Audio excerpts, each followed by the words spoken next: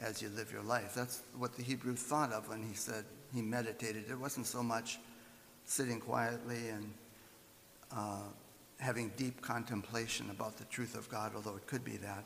But it was more than that. It was really desiring to have that instruction for right living be in the forefront of his mind all through the day. So meditating on God's law meant they're trying to live life after God, after God's ways. And the remainder of this psalm, the section that we read, really gives the results of that. What the psalmist experienced as he lived his life while meditating on God's law or instruction. It brought him wisdom and understanding. That is, understanding about what is true in life. It helped him to discern the sometimes subtle difference between good and evil. It kept him from evil, he says, and that's why he loved the law. The next section that we'll read is down in verse 113 of that same psalm. I hate the double-minded, but I love your law. You are my hiding place and my shield. I hope in your word. Depart from me, you evildoers, that I may keep the commandments of my God. Uphold me according to your promise, that I may live, and let me not be put to shame in my hope. Hold me up, that I may be safe and have regard for your statutes continually. You spurn all who go astray from your statutes, for their cunning is in vain. All the wicked of the earth you discard like dross. Therefore I love your testimonies. My flesh trembles for fear of you, and I am afraid of your judgments. So note again that the psalmist declared his love for God's instruction, his law. This time in contrast to the double-minded, those who would try to have it both ways, to obey God's law when it suits their needs, their desires, their agendas, when they agree, but to act against God's law when what they really want to do would involve rebelling against it in their thought and in their behavior. So here one needs to understand that the words love and hate that the psalmist uses don't simply refer to raw emotions, but rather to deeply held convictions. So loving here means agreeing with or acquiescing to something that's in your heart. And hating would be the opposite, to have a fixed attitude against or rejecting an idea or behavior that would be against God's law. That's what was meant here by loving and hating. So in this sense, the psalmist writes that he hates or rejects the posture of the double-minded man who would just pay lip service to God's law, obeying it only when he wants to, and turning from it when it conflicts with his true agenda, what is really his personal desire. And in contrast, he says he loves God's law, acquiescing to it or bowing to it in a desire to honor God and to honor his instruction, especially when it might be particularly difficult and personally difficult for him to do so. So in verse 114, the psalmist places hope in God's word. And the Hebrew term that the ESV translates word could also be translated testimony, as in the Ark of the Testimony that, as you recall, rested under the mercy seat in the tabernacle and in the temple. Remember that that Ark of the Covenant contained the stone tablets that had God's 10 words, his 10 commandments etched on them. This was God's testimony to his people, and it was placed in the Ark of the Covenant to remind them of the covenant promise that he had made to his people. So in effect, the psalmist is saying that he is placing his hope in God's word, his testimony, as it had been given to him in the covenant. And he prays in verse 116 that God would uphold him, would guide him throughout his life according to that promise. And recall that that promise that God made was a covenant promise given to Abraham in the desert. Many years before, it was a promise to bless and sustain Abraham and to make him and his descendants a blessing to many families and nations. So how then was Abraham to be a blessing to all the families on the earth? It was by believing God's promise, his placing of faith in God's promise. And that faith was, of course, counted to him as righteousness. So the psalmist in verse 116 here prays to be upheld, to be guided throughout his life according to the same promise as he places his hope, his faith in the Lord. We'll be looking in the sermon message at the New Testament teaching on the importance of God's covenant promise and the relationship then between God's law and the gospel. How we as followers of Christ, who was the one who fulfilled that law and in whom we have placed our faith, how we can still say that we love the law. Well, we'll be looking at Galatians chapter 3 in a few moments, but first I'd like you to recall what we read earlier in Psalm 119. Remember that the psalmist noted that he loved the law, and he also placed his hope in God's word, in other words, in his testimony, a term that is synonymous with law. And recall that the tablets of God's law were placed in the Ark of the Covenant, and that ark memorialized God's covenant with Abraham that was made hundreds of years earlier. God's covenant with Abraham involved an unconditional promise, a promise that Abraham would be a blessing to the nations of the earth. And Abraham believed God's promise, and that expression of faith was counted to Abraham as righteousness.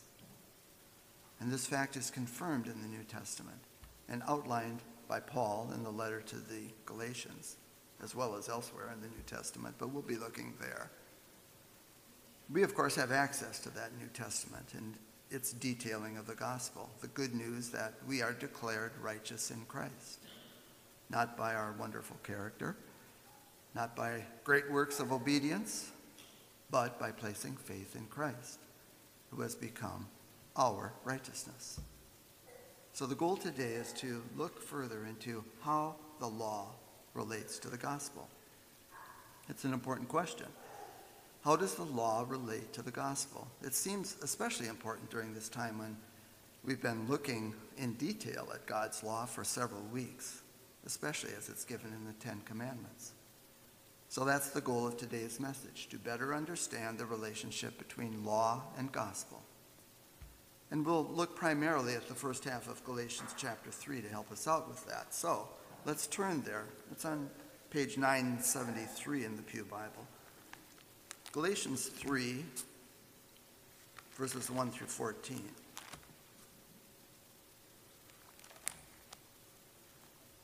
Beginning at verse 1.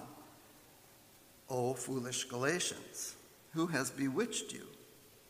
It was before your eyes that Jesus Christ was publicly portrayed as crucified. Let me ask you only this. Did you receive the Spirit by works of the law or by hearing with faith? Are you so foolish? Having begun by the Spirit, are you now being perfected by the flesh?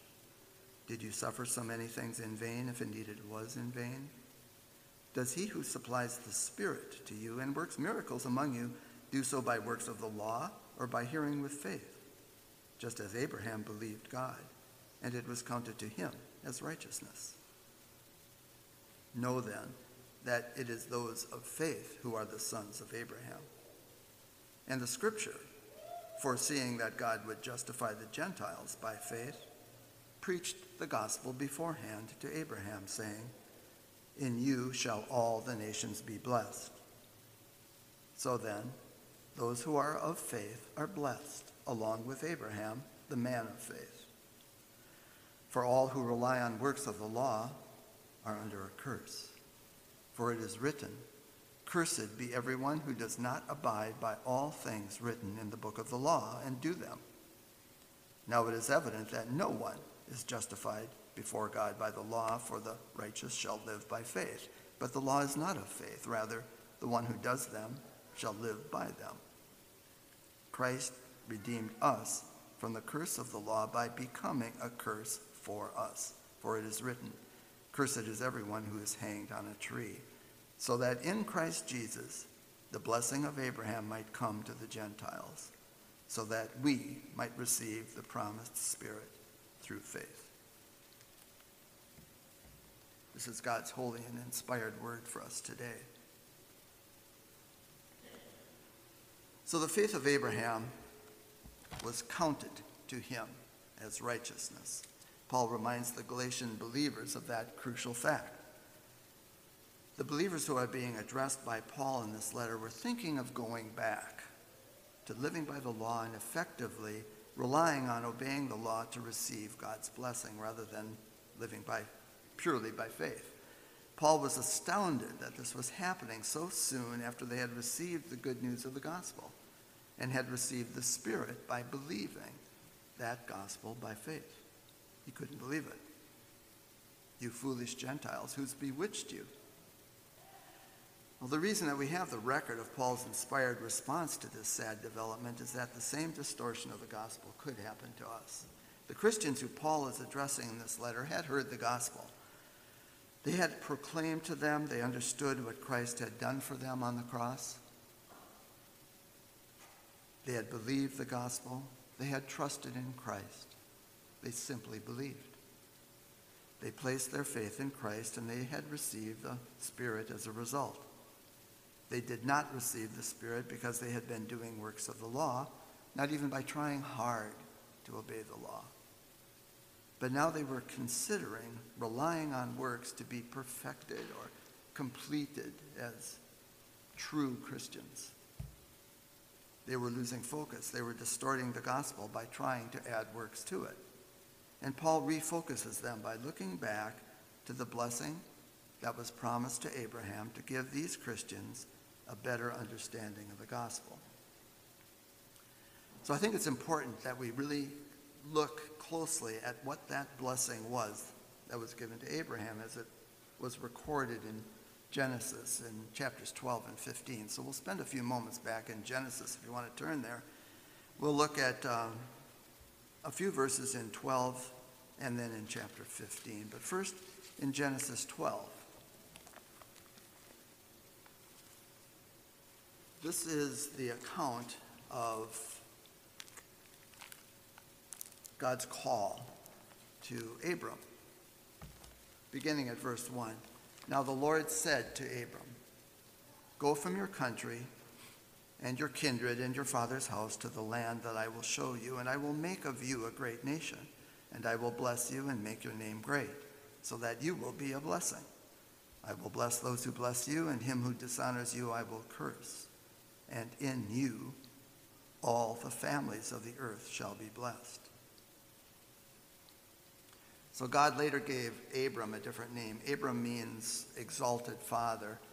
And his name was changed to Abraham, which means father of a multitude, later in Genesis when the covenant stipulations were completed. But I'll just call him Abraham today for clarity. So God promised Abraham, who was living as a pagan in the land of Ur, hundreds of miles from the promised land, that he would have a large family, a spiritual family actually, and that in him all of the families of the earth would be blessed. And this was the promise given to him. It was completed in chapter 15. So flip a couple pages to Genesis 15, and let's look at verse 5 and 6. This is where the Lord confirmed the covenant with Abraham. It's an important passage. Verse 5, "And he brought him outside and said, 'Look toward heaven and number the stars, if you are able to number them.' Then he said to him, 'So shall your offspring be.' And he believed the Lord, and he counted it to him as righteousness." So Abraham traveled then from Ur to Palestine, where God renewed his promise to give him innumerable spiritual offspring, as many as the stars in the sky, which to Abraham, standing in the dry desert air and looking up, must have seemed an impossibly large number, he who had no children. And Abraham believed that promised blessing, and it was counted to him as righteousness. It was an unconditional promise, as I mentioned. It was really a unilateral covenant promise, a promise made to Abraham without any stipulation on his part. He had to do nothing but believe it. He just had to place his faith in the Lord. And the unconditional nature of the promise is shown in the way it was ratified in the following verses. So still in chapter 15 of Genesis, let's look at verse 7 and the following verses. And he said to him, I am the Lord who brought you out from Ur of the Chaldeans to give you this land to possess. But he said, O Lord God, how am I to know that I shall possess it? He said to him, bring me a heifer 3 years old, a female goat 3 years old, a ram 3 years old, a turtle dove, and a young pigeon. And he brought him all of these, cut them in half, and laid each half over against the other. But he did not cut the birds in half. And when birds of prey came down on the carcasses, Abram drove them away.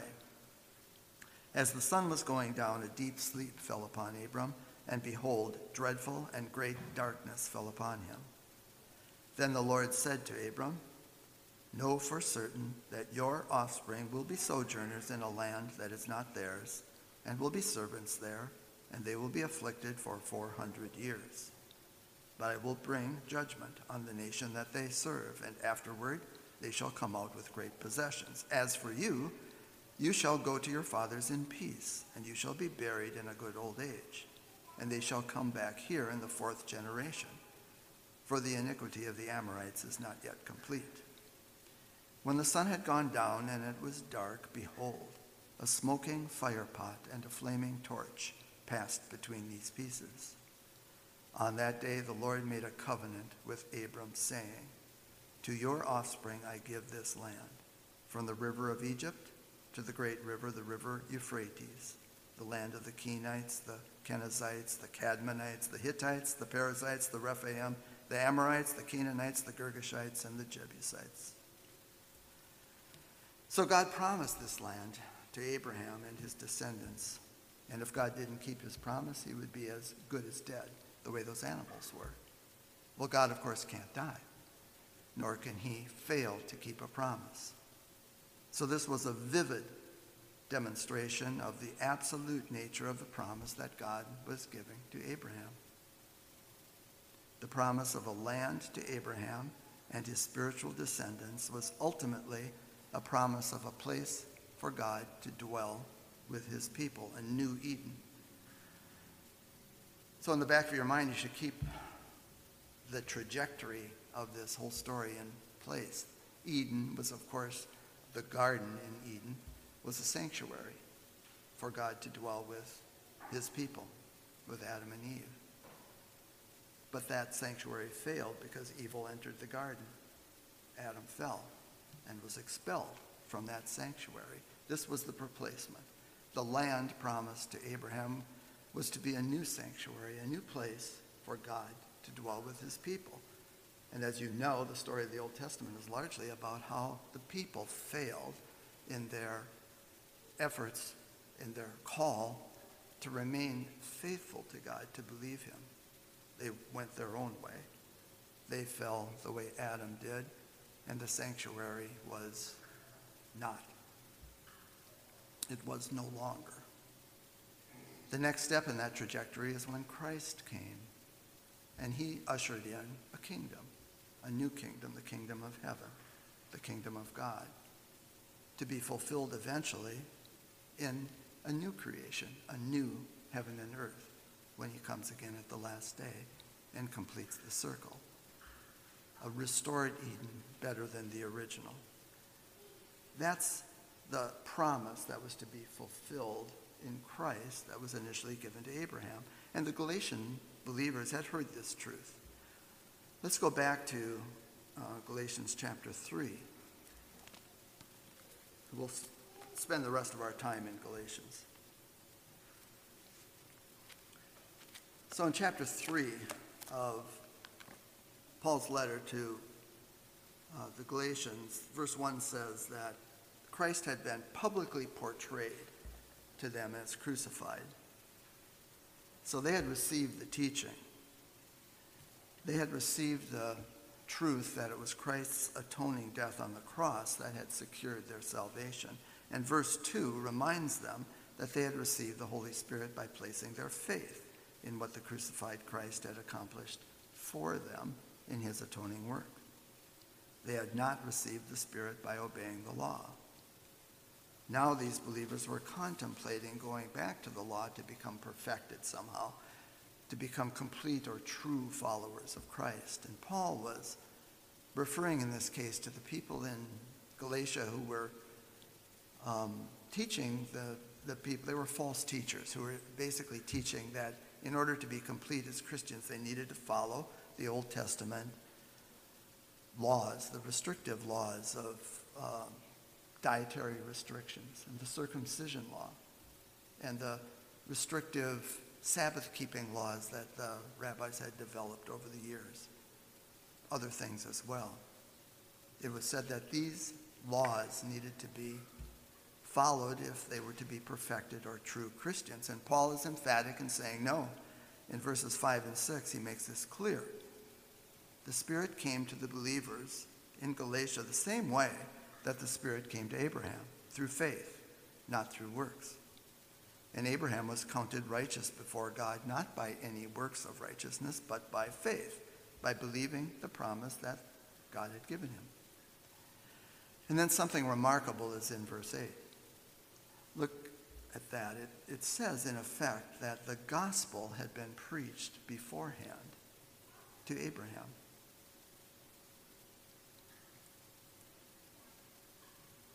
We might ask, in what manner had the gospel been preached to Abraham? And to answer that question, we should look and be reminded of just what the gospel is. It means good news. The good news is that we don't have to be perfect to be right with God because Christ was perfect for us.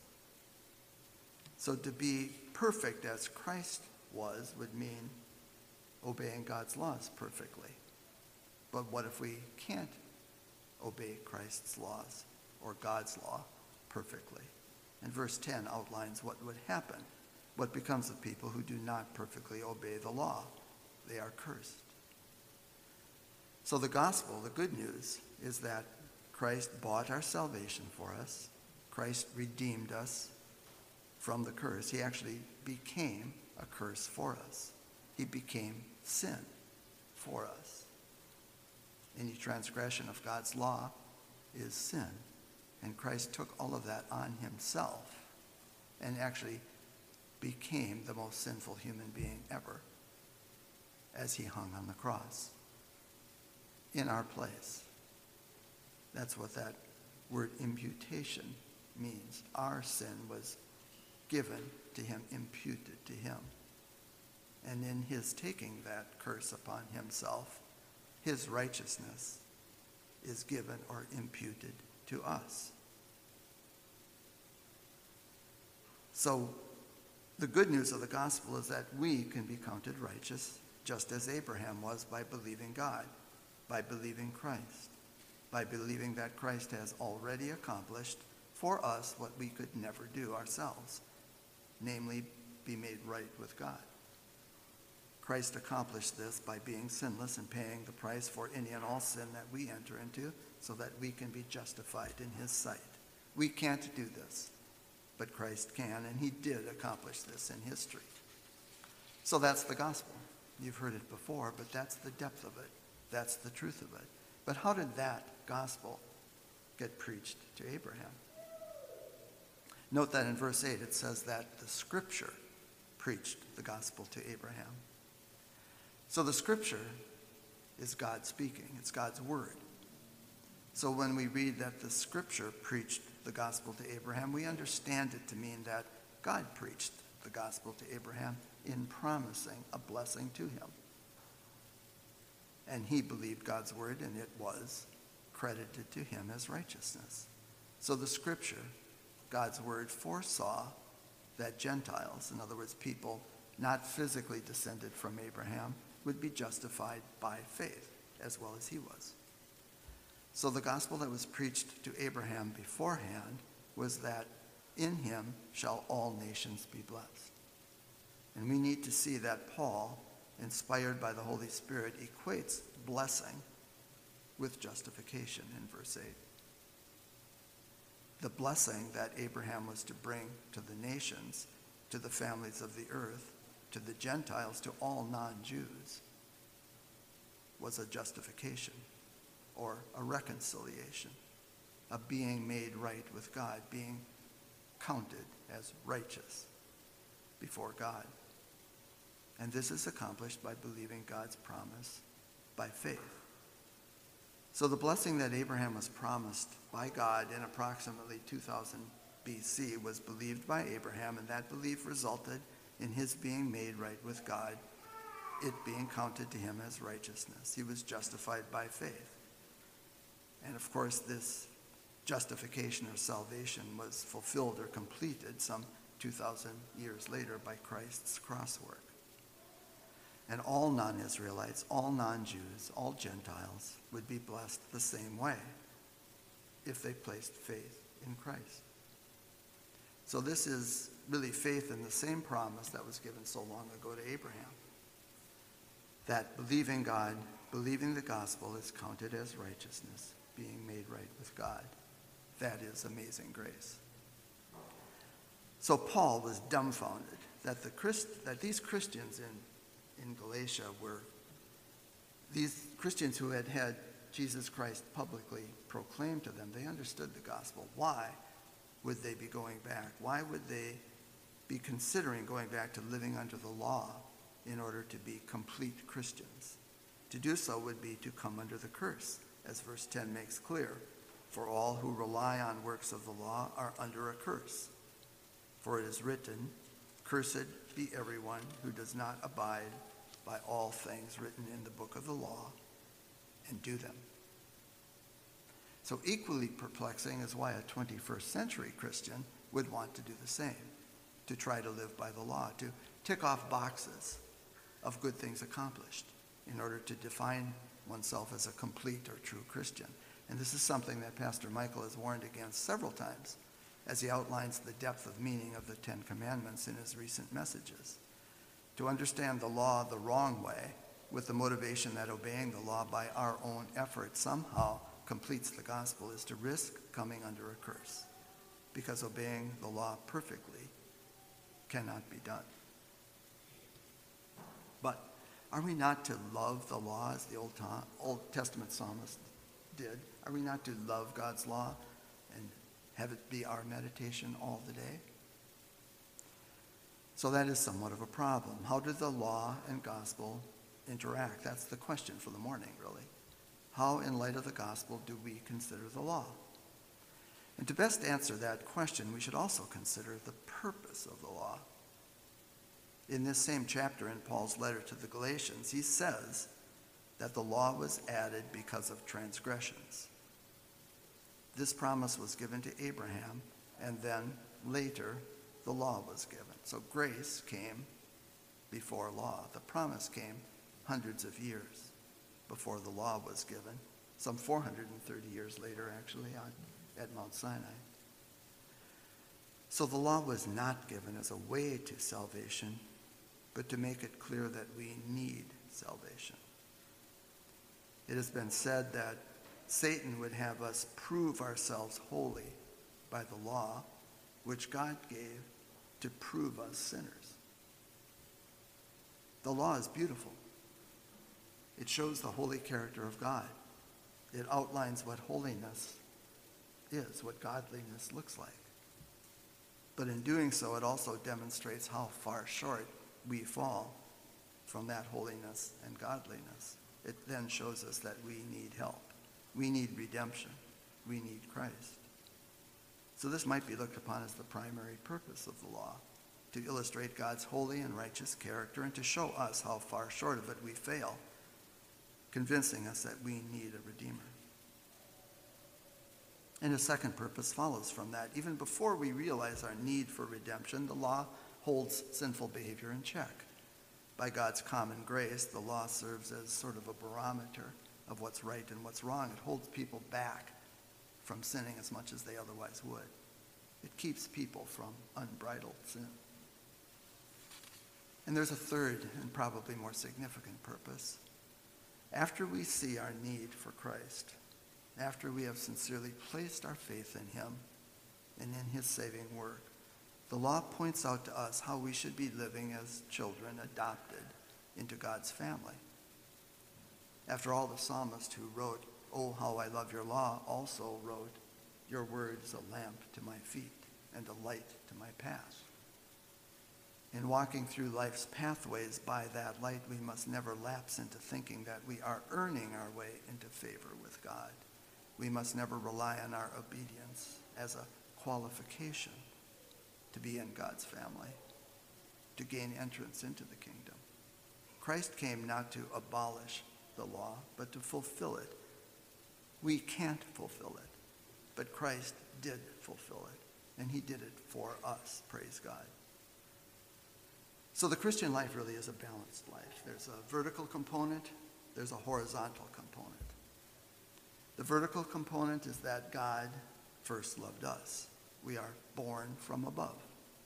We love God, and we have love for others, as John Rhodey taught us a couple of weeks ago. We have love for others because God first loved us. This is the vertical dimension. We are born from above, and we place our faith in the God-man, our Redeemer. And there's a horizontal dimension too, and that's the one that often goes awry. Off to one side, we may shun God's law. We might avoid honoring it. We might adjust it to suit our purposes. We might even become anti-law and start making our own law. And on the other side, we might drift into relying on obedience to the law as a means of defining ourselves as Christians, becoming legalistic in our thoughts and behavior, risking that follow-the-checklist attitude that might bypass the heart entirely. So the anti-law, the law unto oneself person, that error on the one hand, and the legalistic and possibly really pharisaical position at the other extreme, these are the two extremes that make for a dilemma if you find yourself lagging into one side or the other. It can be a little bit like walking the balance beam in gymnastics, where you have to walk the straight and narrow, but you can get off being legalistic on one side or being anti-law and making a law unto yourself on the other. There is, however, a tertium quid, a Latin phrase. Latin phrases sometimes are helpful to encapsulate ideas, and tertium quid is one I like. It simply means a third way. So a third way that is radically different from two other alternatives. In this case, not just a sort of lukewarm middle ground, but a higher way. So this would be a way that is higher than either empty-hearted legalism on one hand or becoming anti-law and just going your own way on the other. And this can come about if we have been counted righteous in God's sight through placing our faith in Christ's finished work on the cross and realizing that we remain righteous in God's sight, even in the ups and downs of life as time goes on. We don't become unrighteous in God's sight when we stumble and sin. We don't become unrighteous in God's sight when we sin after we have placed our faith in Christ. Why? Well, of course, disobedience to God's law, rejecting the Holy Spirit's inner voice, is clearly wrong. And since God loves his children, we can expect some discipline when we go astray. But we don't have to fear condemnation, ever. This is what Galatians 3:11 teaches us. It's what it's getting at when it quotes from the Old Testament prophet Habakkuk, "The righteous shall live by faith." Not only do we gain life, spiritual life, through faith in Christ, but we live life in view of that faith, never losing sight of it or getting unbalanced or off track.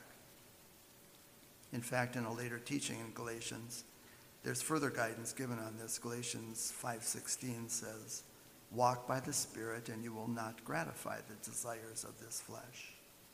Walk by, in other words, live by the Spirit, the Holy Spirit that you received when you placed your faith in Christ. And you won't gratify or start to live by the desires of the flesh. The Greek word translated flesh here is sarx, S-A-R-X, and it means flesh, or it means sin nature, sinful nature. So keeping in step with the Holy Spirit's guidance as we walk through life will mean we aren't living according to our sin nature or our old man.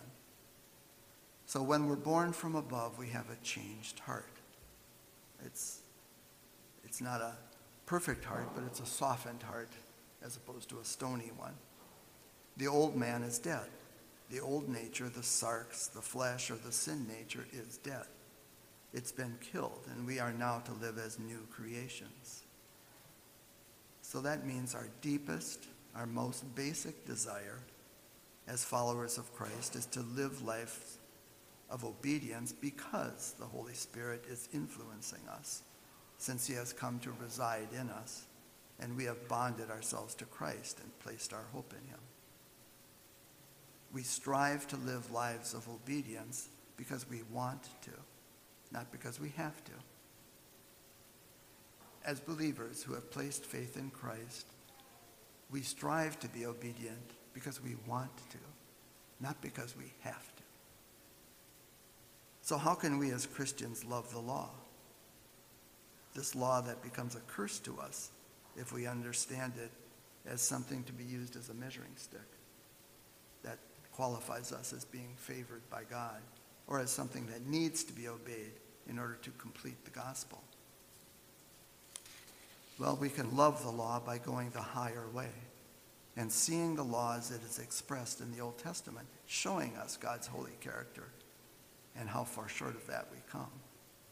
So by coming under the law of Christ, as the New Testament terms it, we live our lives using the law as a lamp to our feet, walking through life, listening to the voice of the Holy Spirit who dwells within us, guiding us in making decisions and governing our thoughts and actions. The motive not being to qualify us for the kingdom or to earn reward or to impress others, not to show that we are better than those sinners out there, not to please people, not to fit in or anything else, but to please God and to bring him honor and glory. That is to be our heartfelt and most basic desire. Let us pray. Lord, help us never to undermine the gospel, to dishonor Christ by thinking that his work on the cross was somehow not powerful enough to save us, but that we have to add something. Help us not to misuse your beautiful law, to think that by obeying it better than unbelievers, this somehow qualifies us for the kingdom. Rather, give us changed hearts, hearts that desire to be like you, to walk in your way, to obey your law because we want to, not because we have to. This is a burden we could not bear, and we thank you that your burden is light. We thank you for bearing the curse for us. Thank you that you loved us before we loved you. Thank you for your saving grace to us. In Jesus' name, amen.